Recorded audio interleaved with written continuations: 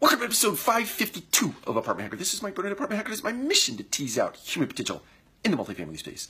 So last day at Apartmentalize here in San Diego, getting on an airplane in a couple of hours to leave and head back to Atlanta. But before I do, I wanted to take time this morning just to give you a book recommendation. I read this book, Applied Empathy by Michael Ventura, on the ride out from Atlanta.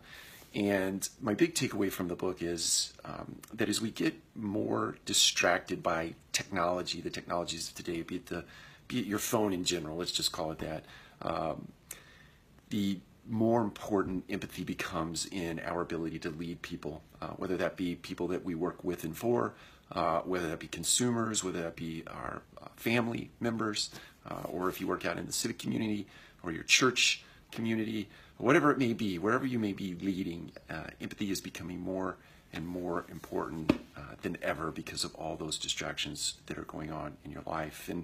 And really, the other big takeaway is how you employ empathy to really create deep connections with those people that we just mentioned, such that you can create and design amazing things in the world.